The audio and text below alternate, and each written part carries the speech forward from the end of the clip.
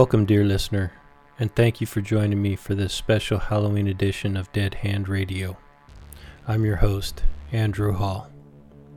What we're about to embark on throughout these coming days leading up to Halloween is a series of interviews with people from all walks of life who've experienced some of the most harrowing, spine-chilling tales you've ever heard.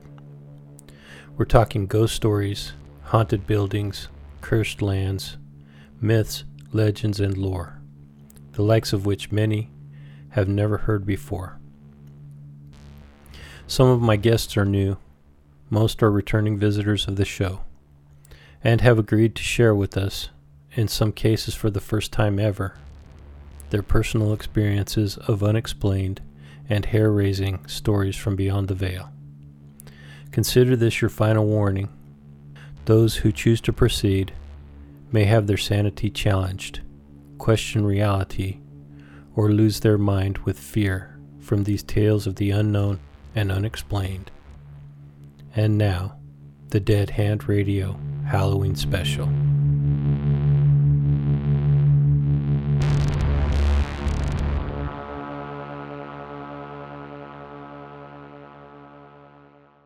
Good evening, everyone. This is artist and author J. Edward Neal, and I'm on Dead Hand Radio.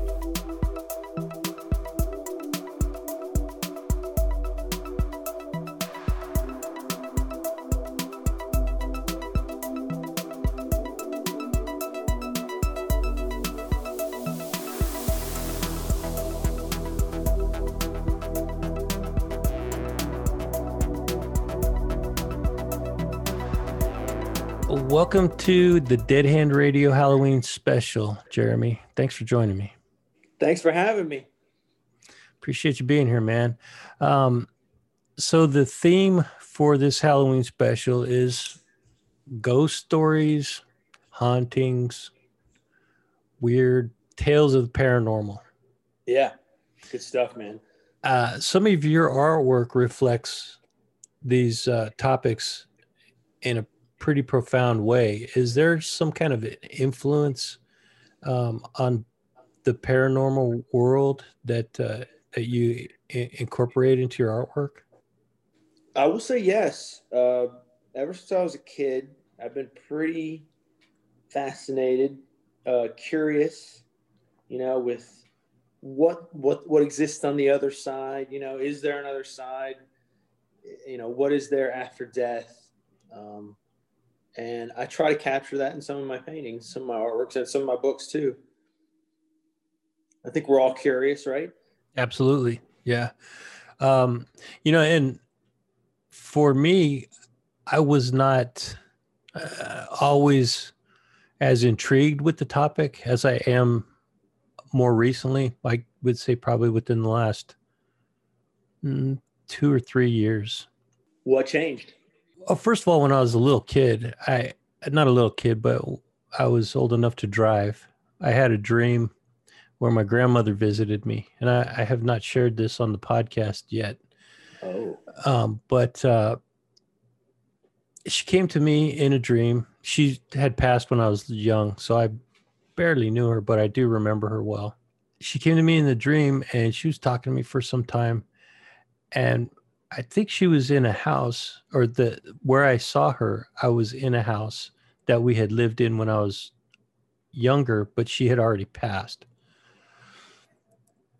She had lived in that same house prior to passing, though. Yeah. So she gave me a message.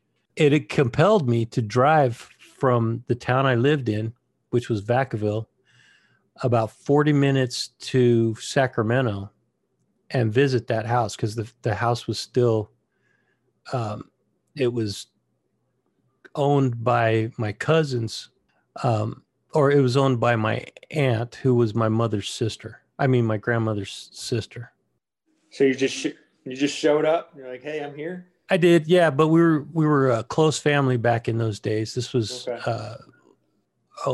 I think the early '80s, and our family was really close. And so, yeah, I just showed up. My cousins were living there, and the cousins were my mom's age, but they welcomed me in, and I was pretty upset by this dream because it hit really hard when my grandmother had passed. So I went in there and I was talking with them, and just reconnecting with that part of the family. But I never forgot that dream, man. And as I got older, I didn't realize that spirits could visit you in your dreams. That's crazy, right? And so I think that's what it was. I think her spirit had actually visited me in a dream, and she gave me that message.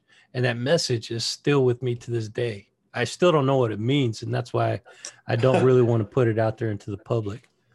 So it wasn't like deliver a message to your cousins or something like that, like a warning or something. Okay. It was a warning, but the warning was meant for me. And in fact, one of the, I guess, compelling factors for me to drive to that place was to ask my cousins if they knew what that meant. They didn't? They knew? No, they didn't. They didn't understand what it meant. Andrew, you're going to make me think about this for the rest of the day now. I'm going to be like, what is this message? Okay, well, maybe at some point in the future I will share that with you, but Thank you. I appreciate that. but this episode is about you and your experiences, man, and your influences. Why do you create such? I don't really think that your artwork is dark, but it does have overtones of darkness in it, and it seems like there is an influence of otherworldly going on in that. Yes, sir. Why don't you talk about that a little bit? All right. Well, you know what I thought about last night when you approached me about talking today. At first, I was nervous. I was thinking to myself, "Oh man, I don't have any huge paranormal experiences. I have a few, but they're sort of cloudy because when I was young, so I was like worried that I wouldn't have anything to talk about. But then I remembered as a young kid, I grew up right next door to a graveyard. And I mean, when I say a graveyard, this thing was huge. Big, big graveyard in a suburb of Chicago. And probably out of all the houses on that entire strip, my creepy little bedroom window in my 100-year-old apartment that I lived in looked out over this graveyard. And at night, the street lights would cast eerie shadows and eerie lights on all the graves and headstones and some of the creepy old trees. The city is Joliet. It's about 45 minutes southwest of Chicago, and this graveyard was on a street called Jefferson Street. And man, as a little kid, I did not look out that window at night very much because when I did, kids, whether it's imagination or whether children have perceptive abilities that we sort of lose as adults, and I don't know the answer, but I tricked my mind into thinking I saw all kinds of things. Such as? Well, yeah. So I remember one night in particular. It was a winter night. There was no snow on the ground, but it was bitterly cold. And but for some reason, my window was cracked open, and the cold air was just seeping in. So I had to go over to the window. There was no avoiding it. And as I did, to shut my window, I parted the curtains to get there, and I look across the street, and I swear, what are we, 40 years later now, that the street lamps went off, even as I looked at them. And came right back on, but went off as if knowing that I was looking at them. And I wrote a book about 6 or 7 years ago, and I used that memory in the book. Sort of a quiet little scene, but it's a recurring thing. And it's actually, in the book I'm writing now, it recurs a little bit too, of the street lamp going off inexplicably, as if there was some presence turning it off, something controlling it. Have you seen the Harry Potter movies where the Dementors, they go by and when they do, the lights dim and everything gets cold? Oh, okay. Yeah. It was kind of like, it felt like that, even though obviously Harry Potter didn't exist at the time and I didn't know anything about it. So I was thoroughly creeped out, and I would not go to that window. Now, during the day, of course, graveyards are beautiful things, all these beautiful trees and everything, but at night. So if you live near Joliet, you know what I'm talking about, the Jefferson Street graveyard. So when you were sharing that story, I could hear the nervousness in your voice. It sounds like it's still fresh in your memory. The feeling that you had when you experienced that. I can go right back there. You know how kids' memories are very vivid. You can put yourself right back there in a heartbeat. It's pretty creepy. Yeah, well, that tells me that the experience was real, not imagination. Yeah, man. I don't know the answer. I don't know what it could be. What if something new that I was observing it, and how? Yeah, I don't know. Did you see any shapes or shadows or anything that was out of the ordinary other than the lights going off? So not that time. No, I didn't that time. Like the street lamps going off and I was done with it, slammed the curtain, shut the window. But other times, I would look out there before I was, I guess, wise enough to be afraid of it. And once again, I was a little kid. I don't know, maybe 5 or 6, looking out there. And there were times late at night, everybody in my house is asleep. There's no traffic on this road, super late at night. And I look over there and I swear I see things swirling in the lamplight, moving under the trees. Is it a trick of the wind making the branches sway? Is it birds flying in between the street lamps casting eerie shadows? I do not know, but strange things were moving in the Jefferson Street graveyard. Do you remember how you felt when you saw that? At first, I want to say I was curious, but then maybe a little bit less curious, a little more afraid. Winters, especially, when it gets super, super quiet. If you've ever lived in the Midwest, I don't know if you have, but I grew up in the Midwest, and on those cold winter nights, doesn't matter where you are in the middle of the city, out in the middle of the sticks, it gets very deathly quiet, and you can hear a pin drop, and the only sound sometimes is the wind and the dry, dead leaves creaking in the trees and stuff like that. It really sets the scene for a kid's imagination to go nuts. And for sure. Yeah. But at the same time, I think you alluded to it, but I think you kind of shied away from committing to the idea that children are more sensitive to supernatural occurrences than we are as adults. Yeah, I mean, as adults, right, we kind of close our minds off to certain things, right? And I don't know if we do it consciously or if it's just a process of, you have so much to do as an adult, you got to push some of the imaginary stuff or not imaginary stuff to the side when you grow up, right?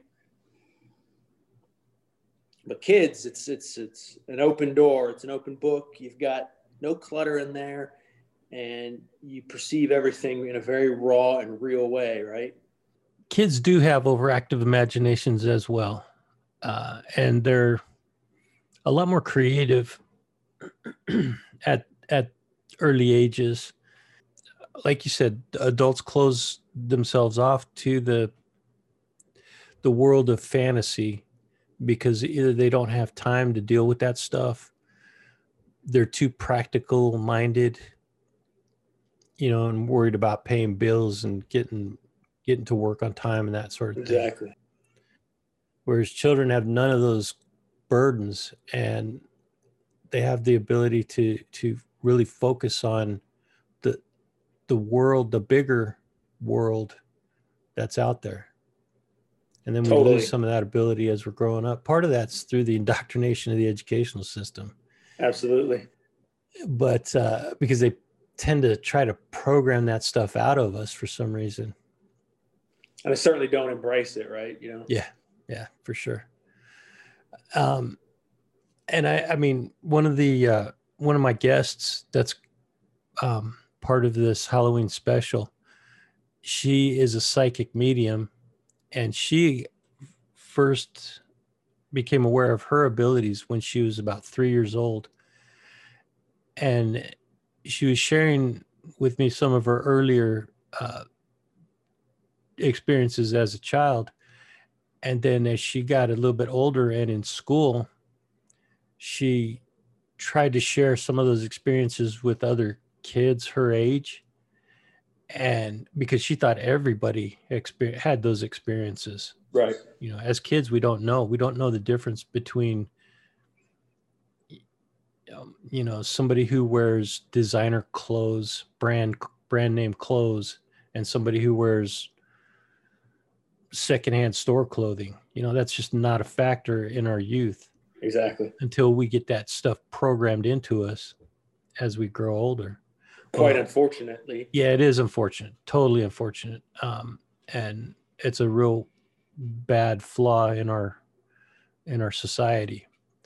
But she got a very rude awakening when she tried to share her experiences with her friends, and the friends were like, laughed at her that, none of them, they thought she was making stuff up. Yeah. That had to be pretty crushing to her ego, right? Well, it made her aware that she was different, and, happily in her situation, she didn't abandon her abilities or her gifts. She just kept it and she didn't share it with other people.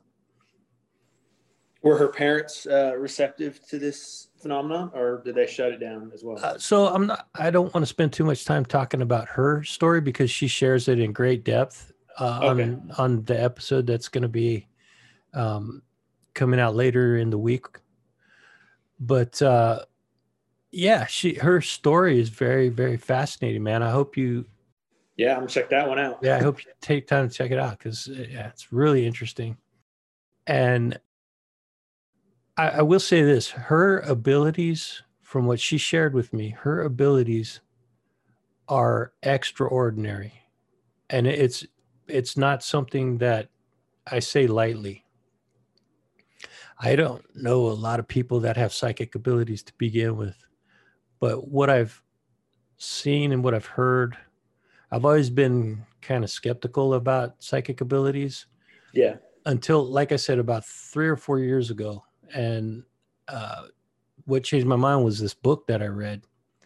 I'll get into that later. I might have already shared that with some other people that I've already talked about, but I'll mention the name of the book one more time. It's called Hunt for the Skinwalker, and it's about Skinwalker Ranch in Utah. I've never heard of that. I'm going to check that out. Yeah, do, man.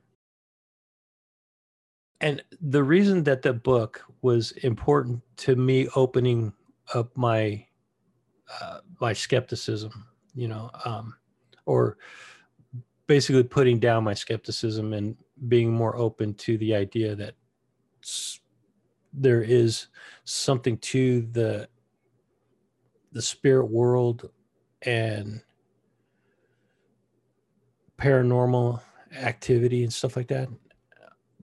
The people who are involved in this book are scientists, scholars, very practical minded people who normally would not be open to investigating these kind of things. And through the book, they share their experiences. I will check it out. Yes. So do check out that book. It's a fascinating book. It did open my eyes to be more receptive to stories that I hear about the paranormal. And then another thing that really kind of helped me become more open about thinking about these things was the New York Times came out with their article about the Nimitz incident and the UFO that they encountered? I haven't read that one. I Oh, you need to. haven't? Okay. Are you interested in UFO phenomena at all? Yeah, sure. So, 2017, there was a New York Times article that broke, and it pretty much broke the entire UFO topic onto the mainstream. And it's been kind of an uphill ride ever since. The U.S. government is now starting a task force. Congress has started a task force through the DoD that they're investigating unidentified. They call them unidentified aerial phenomena. That's vague, intentionally vague. Yeah, they changed it from UFO to UAP. But there's an organization that's working with. Well, they're meeting with Congress, members of Congress, and trying to get the ball rolling for this. And it's called To the Stars Academy. I've been seeing a little bit more in what little media I do consume about UFOs and this kind of stuff more lately than ever before, I think. I wonder if that's why.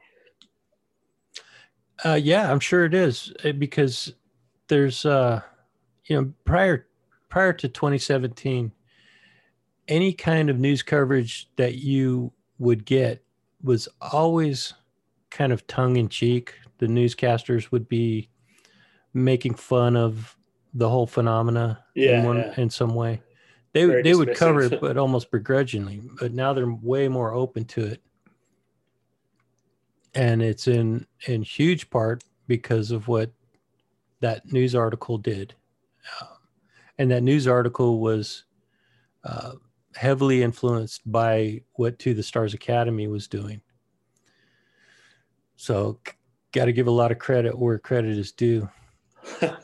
You have enlightened me. I didn't know about some of these things. I'll check them out. Oh, cool. Yeah, I've always had an interest in UFOs, but I always felt like there were more realistic explanations to what was out there.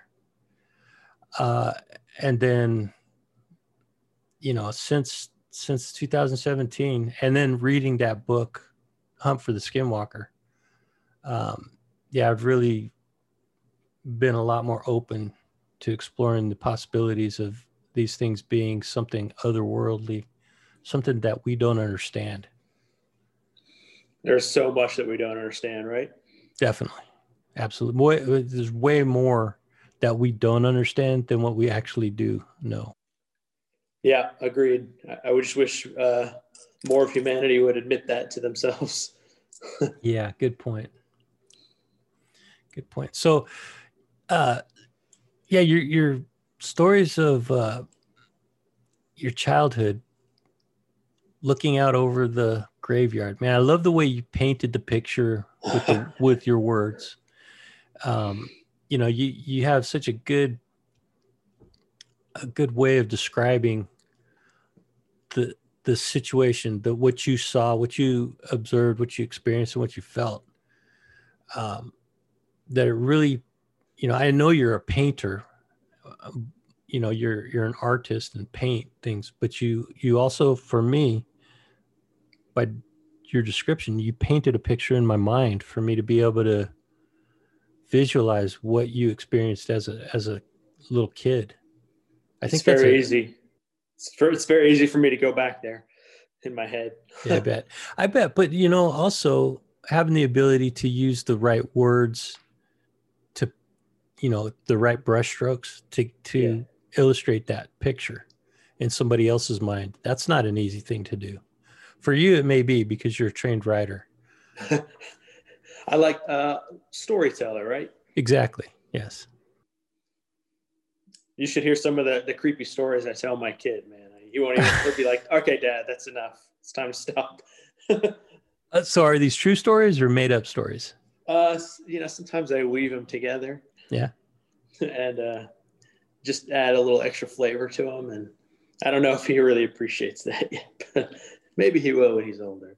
For this Halloween special, I have a couple people that are submitting audio recordings of stories that they've written or stories that they've heard. Do you want to do something like that? What if I read an excerpt from the book I'm writing now? Yeah, absolutely. What's the name of the book that's going to be from? The book is tentatively titled The Catacomb of Man.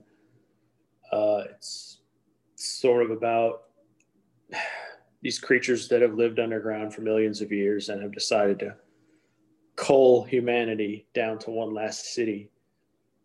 And the way they do it is sort of super creepy, and the people have tried various methods to stop them, and they're not able to do that.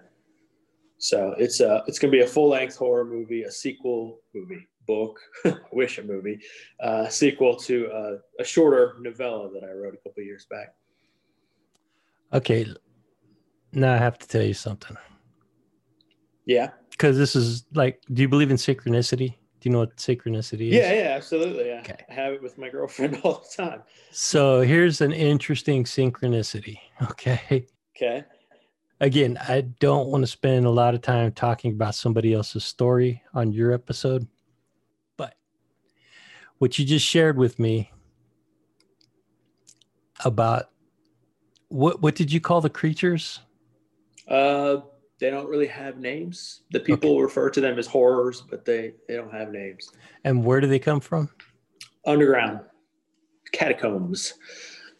So this lady, the psychic, wow, this freaking blows my mind just thinking about it. Okay, she has had experiences with creatures or beings that she refers to as inner earth beings. Oh. And what's the nature of these beings? They are some kind of an entity that has been here on this earth since the beginning of time. She doesn't even know how far back they go, maybe to the beginning of the earth or longer. And they have ill intent towards humanity. All right. This is a little bit of synchronicity, huh? From my perspective, 100%. I mean, what you're telling me is these creatures live underground. They've been around for millions of years. They obviously have ill intent towards humans, if you believe in that kind of stuff. I don't disbelieve in it, that's for sure. I think only a fool disbelieves in powers that are beyond our understanding. Agreed. Totally. Do you want to set up the scene, or are you just going to pick something out at random? Today, I'd like to read an excerpt from my novel, The Hecatomb. It's a spooky little thing, and you can pick it up on Amazon. Let's get started. This part is called The Skeleton Sculptor. On the morning the hunt began, we'd had 100 men. After 3 months, we were down to 11. We all know how it would end, but only a few got to see it. My name is Costas. Those who knew me would have said I listened more than I talked. They'd have been right, of course. I was always a watcher more than a doer. I'd grown up in the master's service, in a mountain city graven of pale stone. In the master's citadel, we had towers taller than anywhere else in the known world. We had women more beautiful than the sun, moon, and stars. Why should I talk, I thought, when surrounded by such glory? And so I watched and listened and learned. It was a perfect place, my home. I loved it. And if I weren't dead, I'd return there and never leave again. Most of what I remember of our 90th night out was that my feet hurt. I sat beneath the full red moon, the campfire snapping at my toes, and I rubbed my foot soles until my fingers went numb. For a short while, I didn't care about all the men who'd gone missing. I didn't care about the master's orders. All that mattered to me was that my sandals were off, my armor was loose on my shoulders, and my belly was full of stew. After all, there weren't many of us left to eat the food we'd started with. There seemed no sense in dying hungry. "It's 10 days home," a soldier murmured across the dying campfire, "which means if we leave tomorrow, one of us will survive." I looked at the other men. 5 of us were hunkered in the scrubby grass. We were sulking by the fire, our gazes inky in the night. The other 6 men were asleep in 2 tents atop a nearby hill. I could see the lights of their fires dying the same as ours. The flames were red, just like the moon. There was no wind that night, only the scarlet light on the silent earth. "So," my fellow soldier Ios grumped on the fire's far side, "the one who makes it back home, he gets to die on the master's gallows instead of out here in the grass." I listened while the argument began. "We don't know the others are dead," Nicholas grunted. "Could be they're hiding. Could be they're lost in the hills somewhere." Nicholas wasn't wrong. Not exactly. We'd never actually found any of the bodies. But Ios knew better. So did I. Not that I said anything. "As likely missing as swimming on the moon," Ios glanced skyward. "They're all dead, and you know it." Phelok, the biggest of our soldiers, rolled his massive shoulders. Tanned golden by the sun, still packed into his hard leather hauberk, he was the only one of us who still looked fierce. If any of us survive, I thought, it'll be him. "I want it to come," Phelok rumbled. "Let it skulk out of the darkness. I've a spear for it. There'll be no more of our bones, only its." It was wishful thinking, and we all knew it. Ios shook his head. Nicholas just looked afraid. Luke peered over the fire, moonlight in his eyes, and went back to eating from his wooden bowl. He never talked, our Luke. He was even quieter than me. "Spears don't kill ghosts," murmured Ios. "Mine might," Phelok glared. Our huge friend had a point. His spear, a man and a half tall, leaned on a boulder near the fire. Its haft was as thick as most men's forearms, its tip catching the moonlight just so. I'd seen Fee skewer a boar with it once.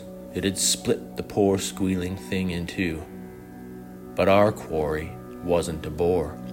It didn't squeal. It didn't die. All it did was take the living away and never bring them back.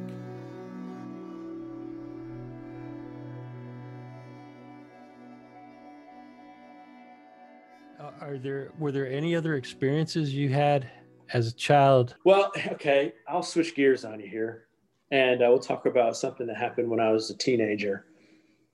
So I live in the Midwest still, and every summer and every winter I would go out into the deep country, central Illinois, to spend a few weeks with my friend. We'll call him Jason. That's his name, Jason. He lived out on a farm, very remote, very out there in the sticks. You can't see a house. If you go out his door, you can't see another house in every direction. And to break to a side note is Jason's current hobby is ghost hunting. And you reminded me of that when you were talking about the ghost hunting experience that the psychic medium woman had. So that's what he does now for his fun thing. But anyway, we were 14, 15 years old. And what we did at Jason's house is we would always wait till everybody else went to sleep. And we would go down to the basement and we would either watch movies or play video games on our old school NES Nintendo. So, one night we're down there. It's the middle of the winter. And once again, cold, creaky outside. Don't want to go out there. And both of us at the same time, we look away from what we're doing. We're engrossed in video games, and somehow our attention is drawn into this other room. It's sort of a defunct dining room with chandelier and a table and everything in it.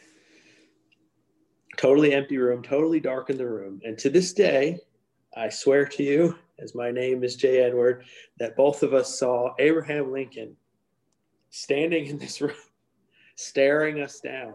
as if we were in his house and not he in ours. The phenomenon lasted only for a few seconds, and then poof, gone. No chills, no sounds, no interaction between us. And of course, Jason and I, after this, we just look at each other like, "Did you see that? Yeah. Did you see that? Did you see Abraham Lincoln? Yeah. Did you? Yeah." And of course, when we told people the next day, they're like, "You guys are crazy. How could you possibly both see the same thing at the same time? You're just kids having fun with us, pulling our leg." So we didn't tell too many people beyond his family. But if you were to call up Jason right now, ghost hunter man that he is, and ask him about the Abraham Lincoln incident in his farmhouse in the middle of the night, probably 2 a.m., he'd tell you every detail I told you and maybe even some more. It was pretty crazy.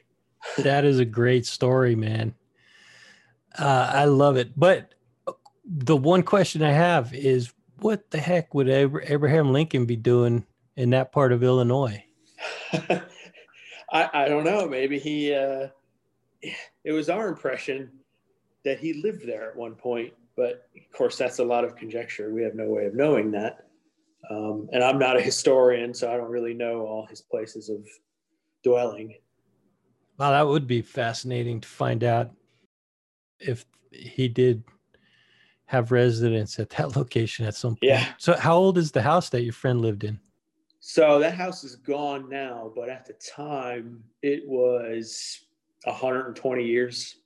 It had the creepiest basement you could ever imagine. It was one of those basements that had like a room beyond a room beyond a room in which a creepy boiler is.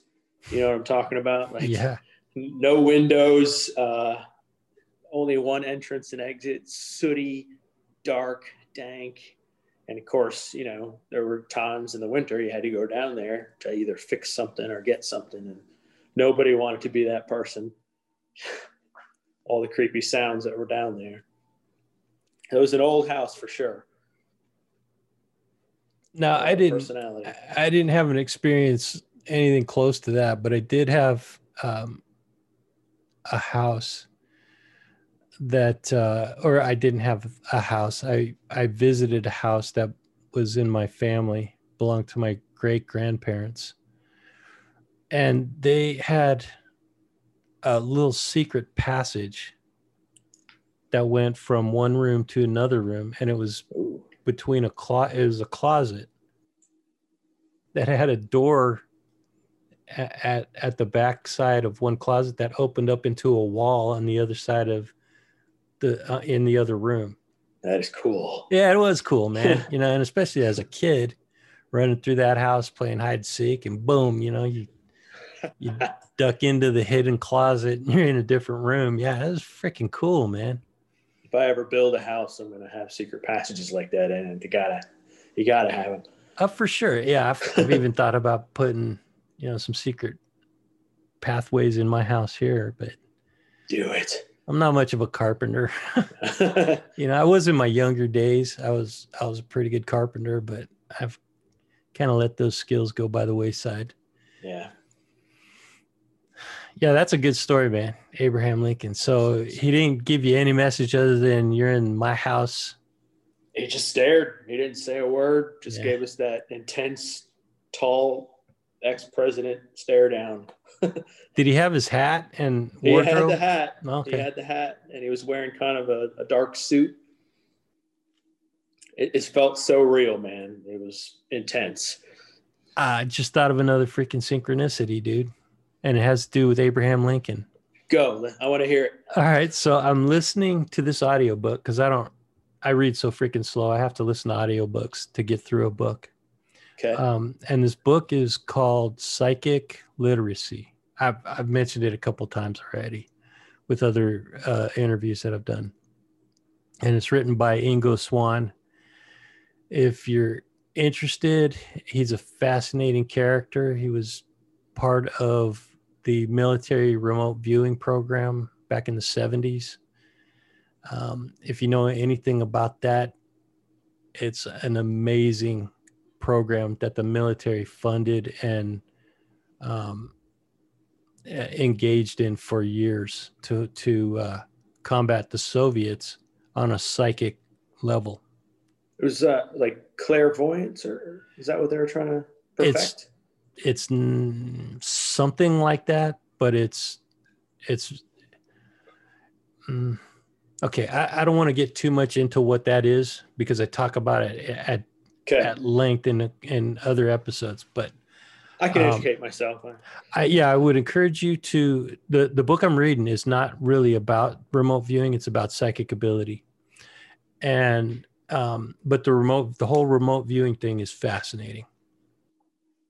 I've heard the term. I just don't know the details. So I'll check it out. Okay. The book I'm reading by Ingo Swann, he talks about Abraham Lincoln having psychic abilities and actually having dreams of his murder. And he spoke with his cabinet the day he was assassinated and said, before long, I can't remember his exact words, but it was something about, you're going to have a very important meeting without me. So he alluded to his own death. He basically knew he was going to die, and he knew it was going to be very soon. And you bring up seeing Abraham Lincoln as a child, the ghost of Abraham Lincoln as a child. I mean, it's just wild, dude. That is a little bit wild, man. So that's two kind of weird synchronicities that we've experienced while having this conversation. I like it. And I know some people put a lot of stock in synchronicities, and they say that could, if you're experiencing synchronicities that are very profound like that, then you're on the right path. Whatever you're doing, you're going the right direction. So continue on. All right. Unless those synchronicities are negative, then you want to veer away and go the different direction. Good point.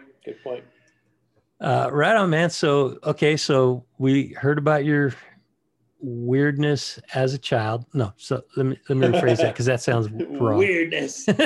Well, at the time it was pretty weird. Your weird, your strange experiences as a child.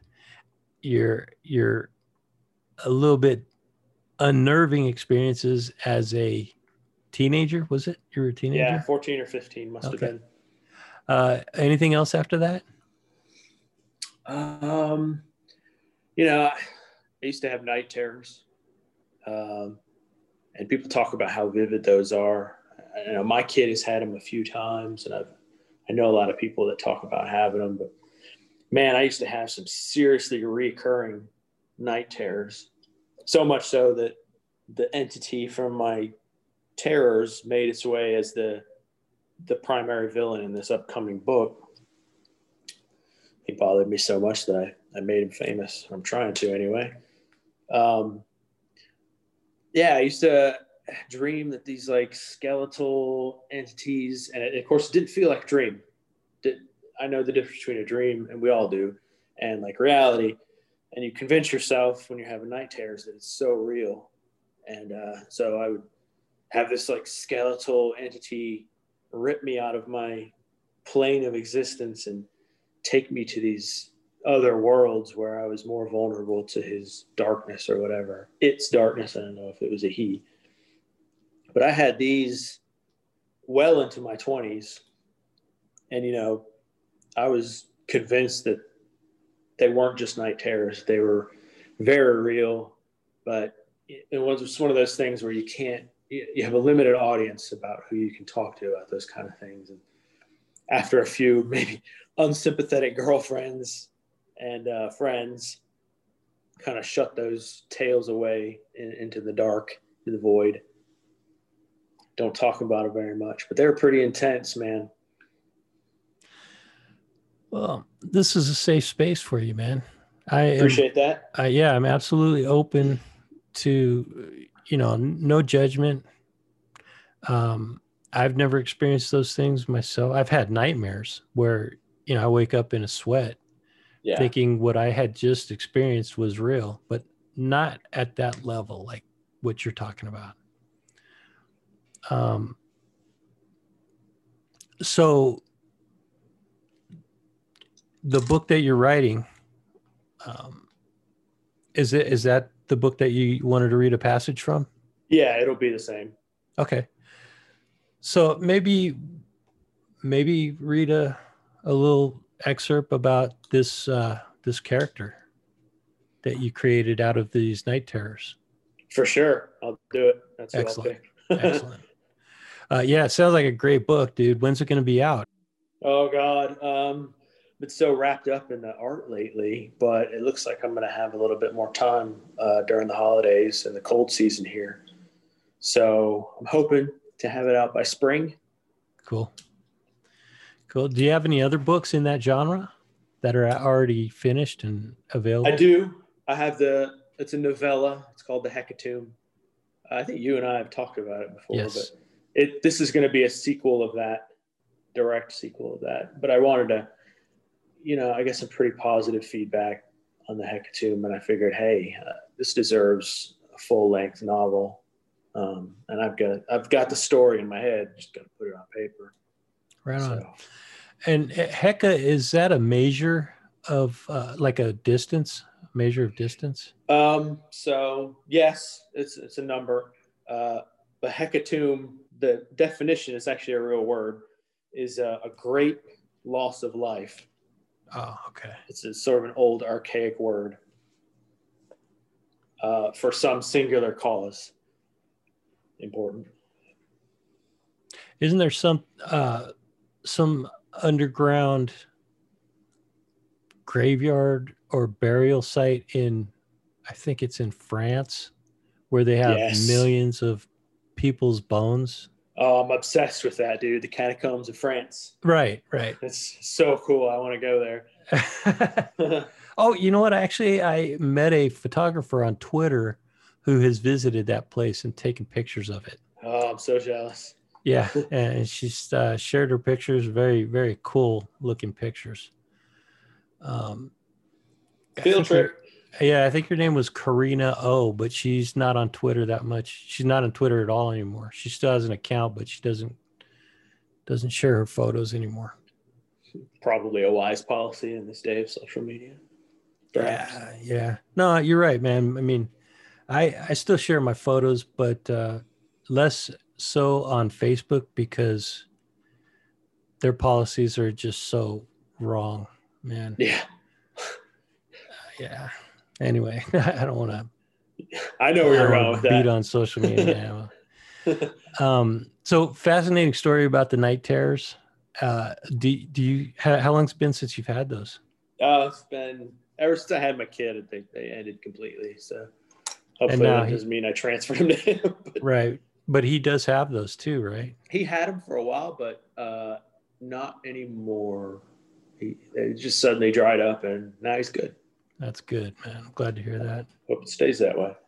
Yeah, it's hard to hear stories about children that are going through experiences like that, man. Kids are supposed to have joy in their life, and happiness. Yep. Not go through that kind of craziness. It's no fun for sure. Yeah, but then he's got J. Edward Neal as a dad, so. Yeah, he's like everywhere he goes in the house, there's skeletons, graves, and dead trees. But it's Poor beautiful. Kid. I mean, it's portrayed in a beautiful way, I mean. Well, fascinating art. Truth be told, Andrew, his art is way darker than mine. So. That's right. Yeah, you did mention that before. Yeah. That's interesting. I'm glancing across the room right now, and I see this big, horrific spider that he drew that looks very realistic, and it's staring at me right now from the refrigerator. You know what? I think you mentioned you did a little walkthrough of your house/museum. Yeah. And I think you mentioned that his artwork is a lot darker than yours. It's the damn truth, my friend. Even at his age. So, how about if we wrap this up? I mean, I could sit here and talk to you for another hour, but I really want to try to keep these to an hour because of the editing time. You are tireless, my friend. I really want this to be something, unique and something special for people. Cool. We appreciate you doing them. Thank you, man. I appreciate you saying that. But anyway, all your contact information is still the same. Do you want to just repeat it for people in case they want to get in touch with you? Absolutely. J. Edward Neal. I'm on Twitter as J. Edward Neal. I'm on Facebook as Shadow Art Finds. And you just go to my website, and it's downthedarkpath.com, and you'll find all my art, all my books, all my links. And I love to interact with people, so reach out and find me. Cool.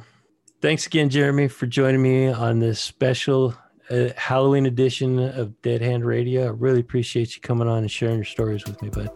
It's been my pleasure, Andrew. Love it. Thanks so much. Good deal. Thank you.